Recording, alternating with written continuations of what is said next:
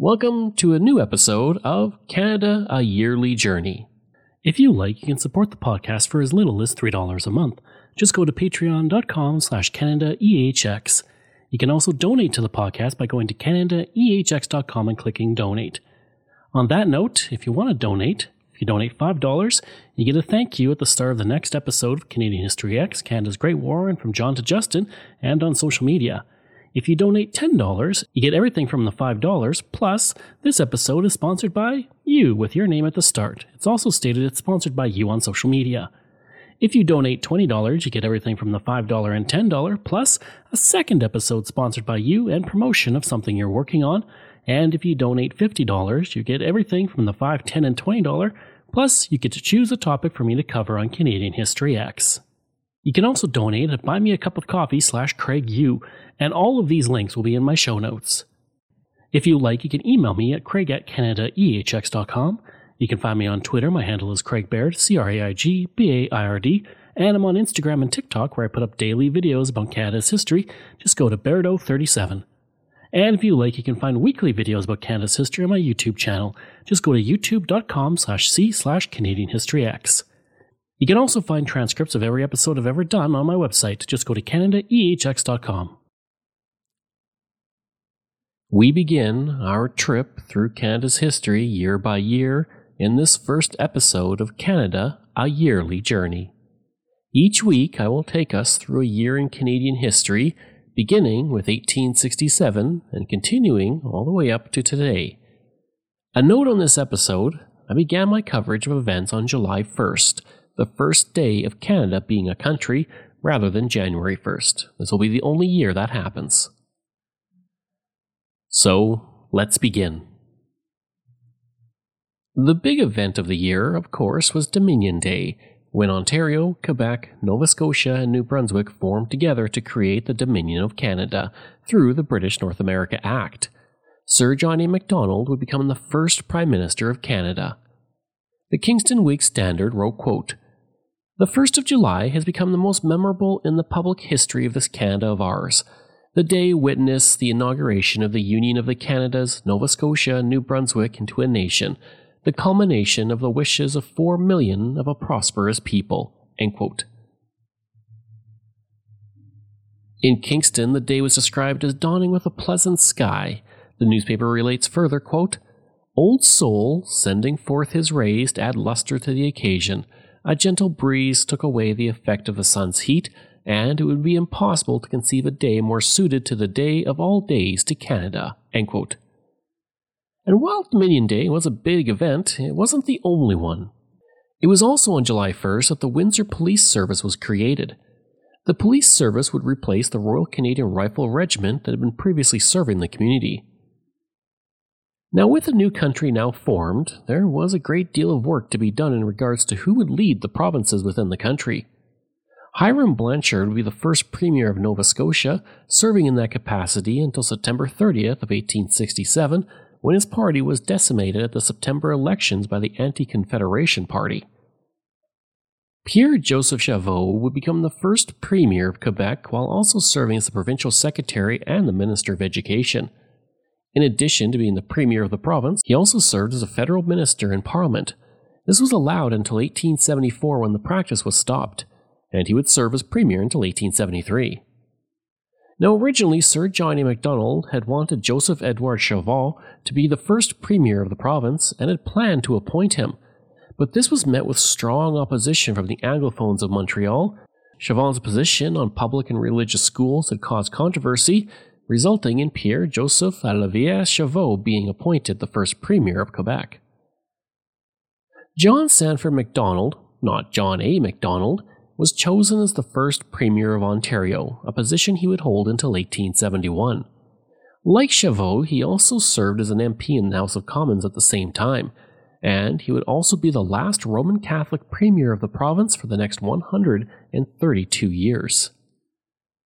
Canada's first official election would take place from August 7th to September 20th. The 1867 election would be the only one that would see just the original provinces of Ontario, Quebec, New Brunswick, and Nova Scotia take part. At the time, there were three main parties all vying for control of the House of Commons. The Conservatives, also known as the Liberal Conservatives, the Liberal Party, and the Anti-Confederation Party. Yes, you heard that right. There was a party that was against Confederation running in the election that came just after Confederation. The Conservatives were led by Canada's first Prime Minister, Sir John A. Macdonald, while the Liberals were without a leader, but George Brown was unofficially the leader at the time. Joseph Howe, who had served as the Premier of the colony of Nova Scotia from 1860 to 1863, led the Anti-Confederation Party. The sentiment in Nova Scotia was very much against joining Confederation, and it was through the efforts of Premier Charles Tupper, himself a future Prime Minister, that Nova Scotia joined in 1867. In the federal election, as well as the provincial election at the time, votes were recorded orally or with a show of hands, and only 13% of the population was actually eligible to vote. This was because to vote, a man had to be 21 years of age or older and be a born or naturalized citizen. They had to own or co-own $100 of property in rural areas or $200 in urban areas. In addition to that, they also had to have an annual income of $250. Anyone who was a judge, crown clerk, land office employee, tax and duty collector, or even a postal worker were not allowed to vote. Voting in those days was also a very shady affair, and bribes were common. Employers, clergy, and community figures would hang around polling stations and bribe people with food and money. In the 1867 election, Macdonald and the Conservatives cruised to a majority government with 100 seats, taking 34.8% of the vote. The Liberals took 62 seats, while the Anti-Confederation Party picked up 18 seats, all in Nova Scotia. In fact, 18 of the 19 available seats in Nova Scotia went to the Anti-Confederation Party. Of the three parties to exist in this election, only the Conservatives and Liberals would be around for the next election. When Britain refused to allow Nova Scotia to leave Confederation, the movement died away, and 11 of the 18 Anti-Confederation MPs would move over to the Conservatives. The first general election in Ontario's history was held on September 3, 1867. The Conservative Party, as I mentioned, was led by John Sandford Macdonald, while the Liberals were led by Archibald McKellar. Macdonald was a close friend of Sir John A. Macdonald, but despite the same last name, they were not related. When the election was called, the Conservative government opened polls in districts it felt it could win quickly, then gradually began opening polling in tougher districts in the hopes that voters would be swayed in their decision by early victories for the Conservatives in other districts. At the same time, there was also no Canada Elections Act, and election practices just continued from the colonial period for each province. Restrictions were also placed on who could vote. Obviously, women couldn't vote yet, but in Ontario, an owner or a tenant had to have property worth $200 in an urban area or $100 in a rural area. This meant only 16.5% of adults in Ontario were enfranchised to vote in 1867. Indigenous who met the property qualifications were excluded as well, even though they should have been allowed based on their property rules. The Conservatives and Liberals would both finish with 41 seats, although the Conservatives had a higher percentage of the popular vote. The Conservatives under Macdonald were invited to form a government, which they did with the help of about 15 independents who formed a coalition government with them. With the tied vote, the first government for Ontario was called the Patent Combination because it was a mix of two different parties. The first election in Ontario's history was overall a joyous affair by most accounts.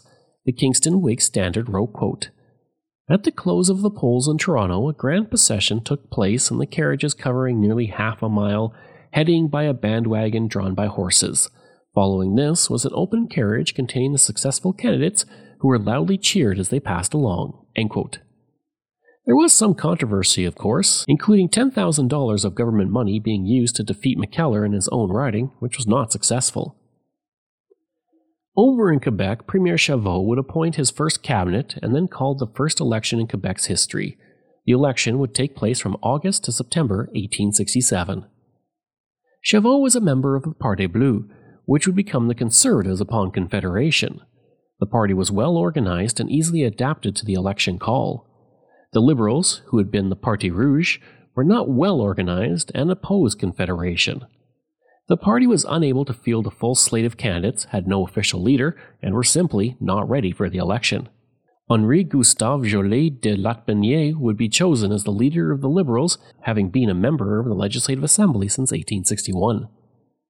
Chauveau knew that he would have to call an election soon, so he gathered around him a group of legal officers and clerks to form a public service as he prepared his party for the election.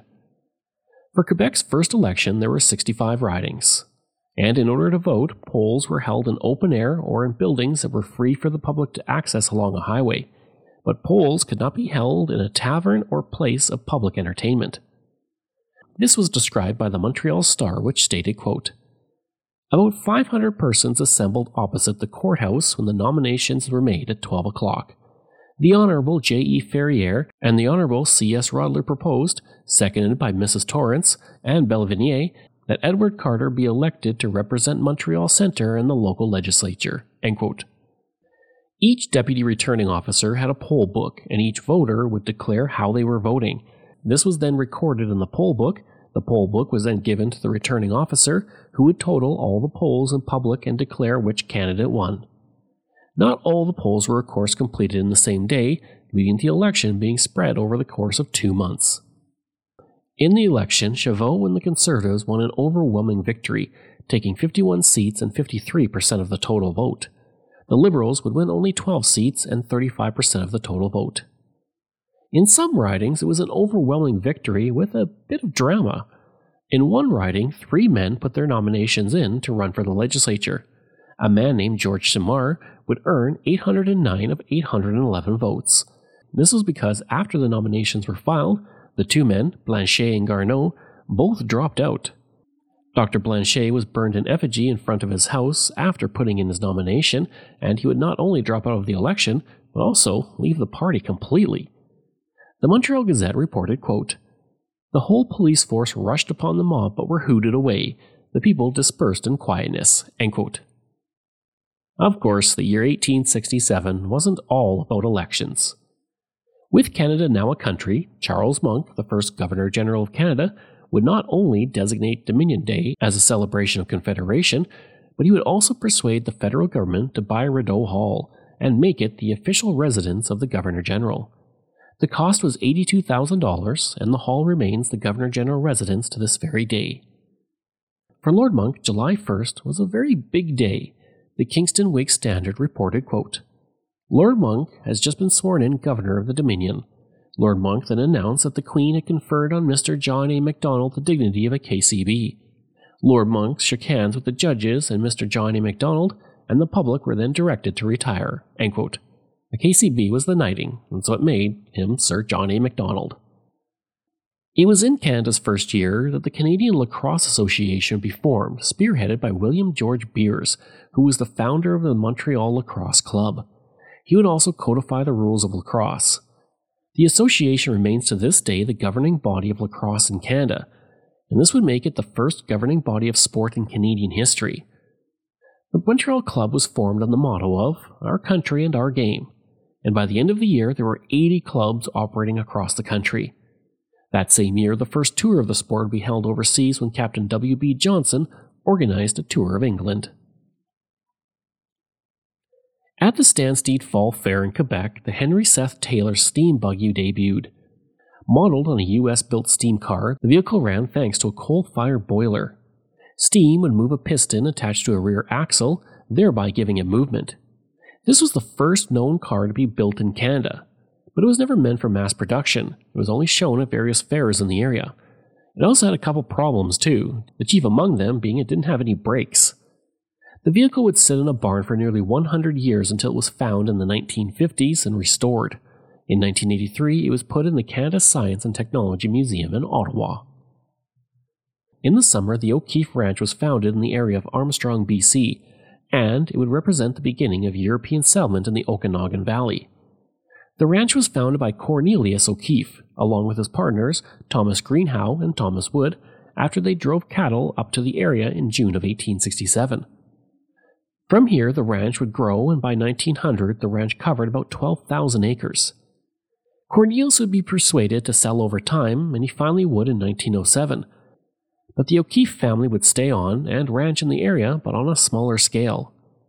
Cornelius would pass away in 1919, and his wife Elizabeth followed by his son Tierney, would take over the management of the ranch, and today it's a historic site you can visit. Several future prominent Canadians would be born in the second half of 1867, but the one I'm focusing on is Thomas Walter Scott, who was born in Ontario on October 27th. Scott would go on to become the editor of the Regina Leader-Post, where I used to work, and the first Premier of Saskatchewan from 1905 to 1916. As a Liberal, he is one of only 6 Liberals to serve as Premier of Saskatchewan. He is also the second longest-serving Premier in the province's history. And prior to becoming Premier, he would serve in the House of Commons from 1900 to 1904. Scott wanted Regina to be the capital of Saskatchewan, but 2/3 of his caucus wanted it to be Saskatoon. He would insist on Regina, though, and caucus would fall in line, defeating a motion to move the capital 21-2. It would also be Scott who would choose the location of the legislative building, which was approved in 1906. The cornerstone of the legislature would be laid down by the Duke of Connaught, the Governor-General and favorite son of Queen Victoria. Scott's government would appoint the first Royal Commission in Saskatchewan's history, establish a telephone service, and spend $100,000 on highway construction, a figure that would rise tenfold in only a few years.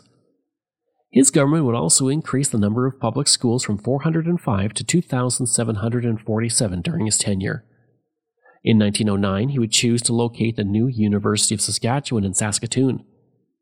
It would be discovered that several Liberal MLAs were receiving kickbacks for liquor licenses, public building contracts, and highway work.